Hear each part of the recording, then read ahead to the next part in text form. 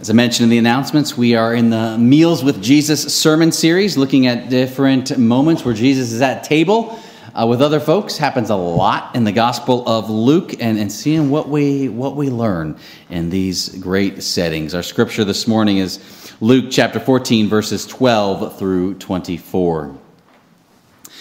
He said also to the one who had invited him, "When you give a luncheon or a dinner, do not invite your friends or your brothers or your relatives or rich neighbors, in case they may invite you in return and you would be repaid.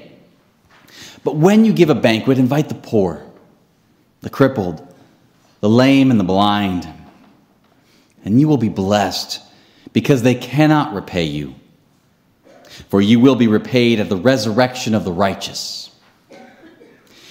One of the dinner guests, on hearing this, said to him, "Blessed is anyone who will eat the bread in the kingdom of God." Then Jesus said to him, "Someone gave a great dinner and invited many. At the time for the dinner, he sent his slave to say to those who'd been invited, 'Come, for everything is ready now.' But they all alike began to make excuses. The first said to him, I have bought a piece of land and must go out and see it. Please accept my regrets." Another said, "I have bought 5 yoke of oxen. I'm going to try them out. Please accept my regrets." Another said, "I've just been married and therefore I cannot come." So the slave returned and reported this to his master. Then the owner of the house became angry and said to his slave, "Go out at once into the streets and the lanes of the town and bring in the poor, the crippled, the blind, and the lame." The slave said, "Sir, what you have ordered has been done, and there is still room." And the master said to the slave, "Go out into the roads and lanes and compel people to come in, so that my house may be filled. For I tell you, none of those who were invited will taste my dinner." This is the word of the Lord. Thanks be to God. Alan Graham is the founder and CEO of Mobile Loaves and Fishes in Austin. He's also the lead visionary behind Mobile Loaves and Fishes Community First Village, which I've talked about before up here, a 51-acre development with affordable, permanent housing for people who are coming out of chronic homelessness. And Alan Graham details really how this whole ministry got its start, how it was born, how it came to be on his heart in his book, Welcome Homeless, One Man's Journey to Discovering the Meaning of Home. I commend it to you. The officers and trustees of this church, they read chapter 2 of that particular book as part of our leader retreat together in early January. And chapter 2 is a chapter that tells the story of Houston Flake. Houston Flake is this homeless man, and he's walking down a highway in California. It's hot. He's looking for shelter, some kind of respite, some kind of food. And if you read the book, you learn Houston Flake is rather central to Alan Graham's faith journey and growth, and that friendship really kicked things into gear. Houston Flake at this time, though, he's walking on the highway. In the distance, he sees a sign. It's a massive billboard sign advertising that there's a church coming up. It has a big white background and big black block letters. "God welcomes you." So Houston, he follows the road up to the sign, and then the road that goes over to the church. Massive church, closed, but the door opens.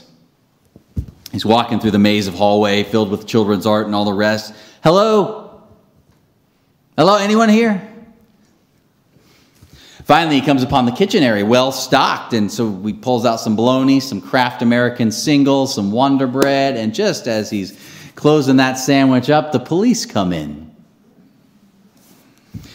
As Houston Flake ducks his head into the cruiser, he remarks in all sincerity, "The sign said God welcomes all, so God must not be home right now." The next time you put on a dinner, as the Message version translates our scripture, the next time you put on a dinner, don't just invite your family and friends and rich neighbors and the kind of people who will return the favor. Invite some people who never get invited out. the misfits from the wrong side of the tracks. You'll be and experience a blessing. They won't be able to return the favor, but the favor will be returned. Oh, how it will be returned at the resurrection of God's people. Invite the people who don't often get invited. How Mark Twain once famously put it, it's not the parts of the Bible I don't understand that bother me. It's the parts I do understand. Now, we hear stories like that of Houston Flake, and we can and do wonder about trespassing issues, security issues, safety issues. What if it had been a different person, different kind of person?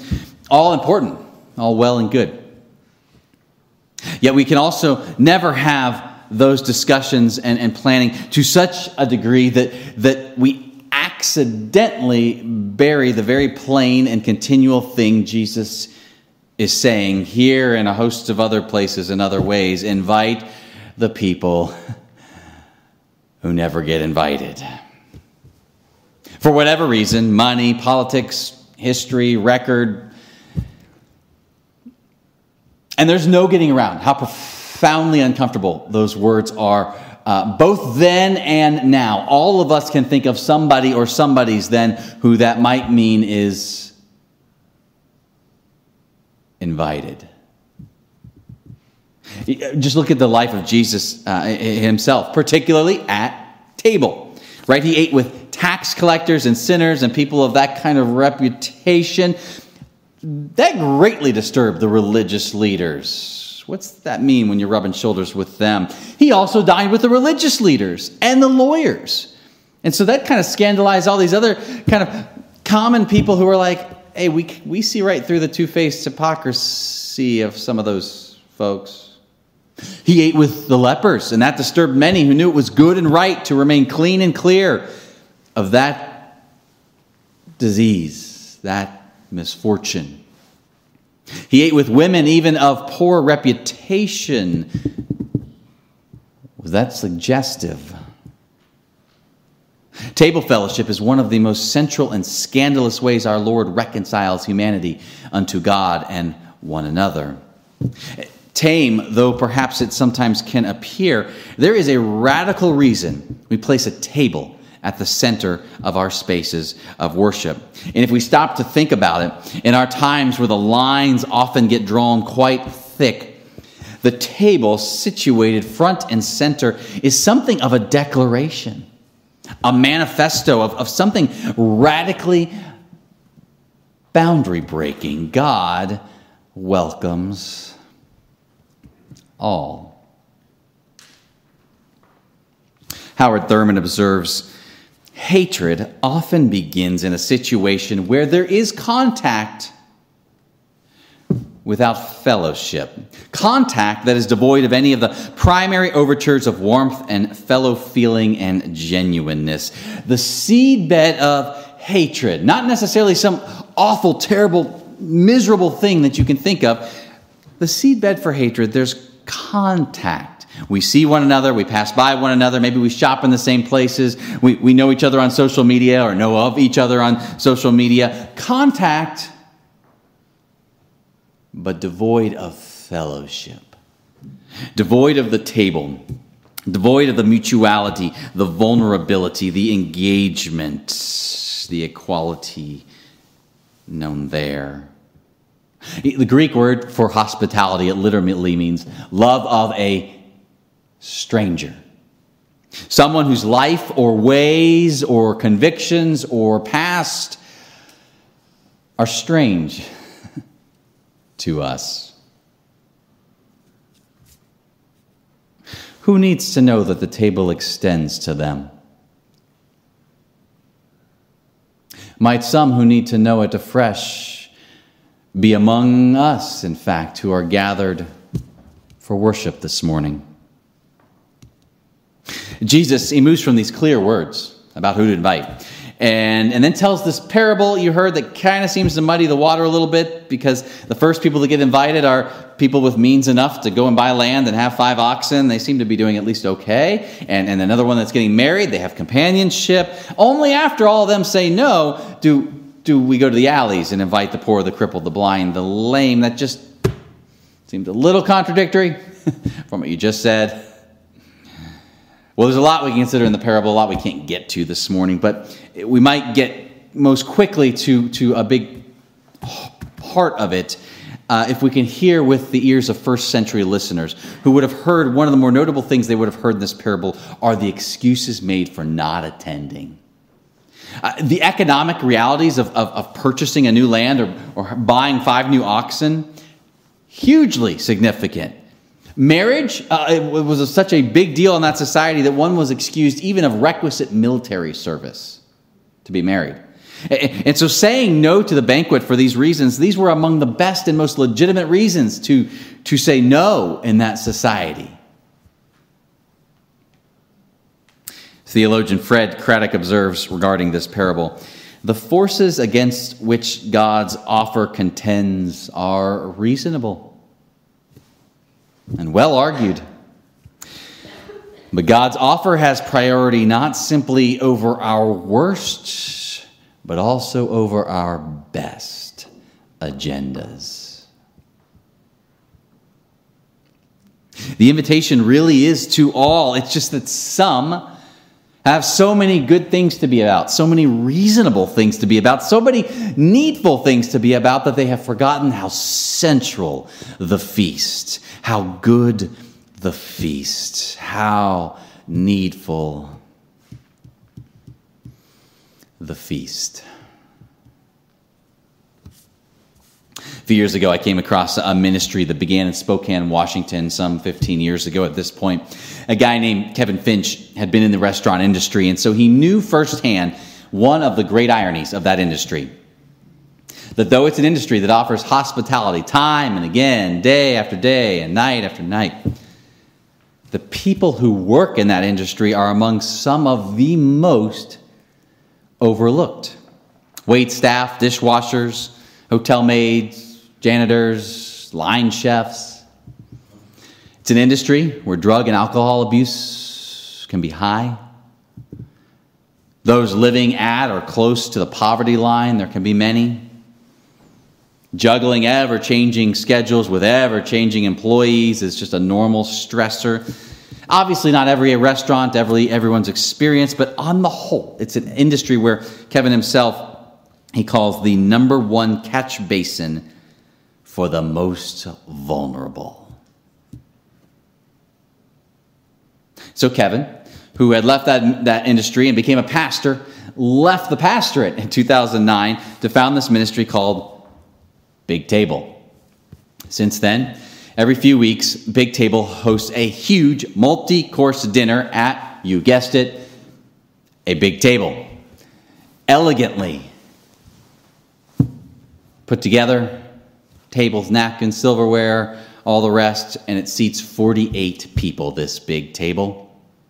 Those invited, hotel maids, restaurant servers, line chefs, dishwashers. The cook, Kevin invites a different top chef in the area to the big table gathering to serve up their finest over several courses, free of charge. At one point, Kevin gets up to speak a bit about the vision of Big Table and invites people at the table to reach for a piece of paper and pen that are in the middle of that table for all 48 of them, and they are to write down someone they work with who they know has a need, who they know is in a crisis right now. Always, there's a name. Those pieces of paper, all 48, are left at the center of the table. The ministry volunteers collect them at the end. And the main thing that happens between the big table meal that just occurred and the next one is all the coordinating and doing of the follow-up care. Delivery of diapers to the single dad that was mentioned on this piece of paper who's struggling to keep it together, and this toddler, and groceries to the 19-year-old teenager who's holding down 3 shifts. Sometimes it's much bigger. A car to the single mom trying to make it to and from work and shuttle the 3 kids to school and extracurricular activities. But it all always starts with a meal. Among those who often go overlooked or uninvited, ironically, some of the people closest to the meal itself. What a thought for a church located within a quarter-mile radius of what?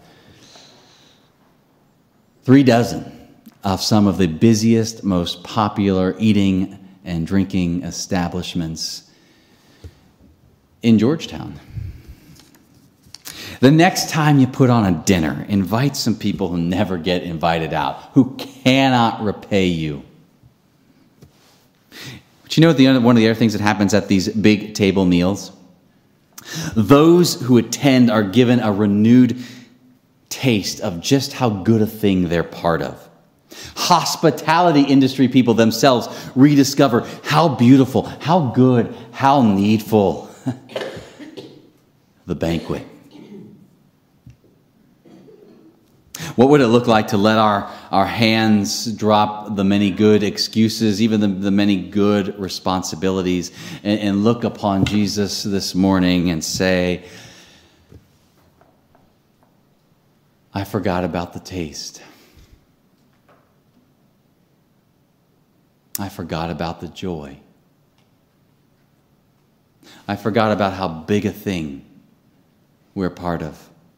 I forgot about how good a thing, how needful a thing. Can I again taste and see? The Lord is good. There's a reason we're doing a congregation-wide meal on Sunday, February 7th, following this service. One where we're gathered worshiping at tables in the service and then sharing a meal afterwards. We need to remember the gift of the meal and the very unlikely people God calls to the table.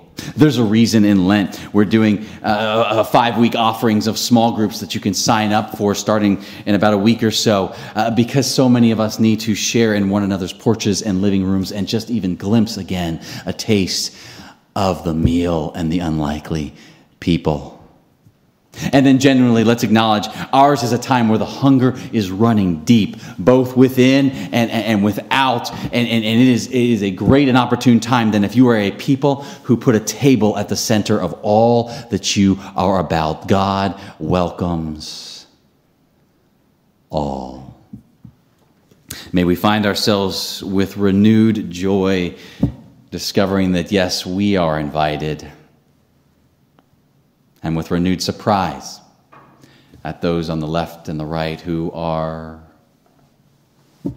also invited. Amen.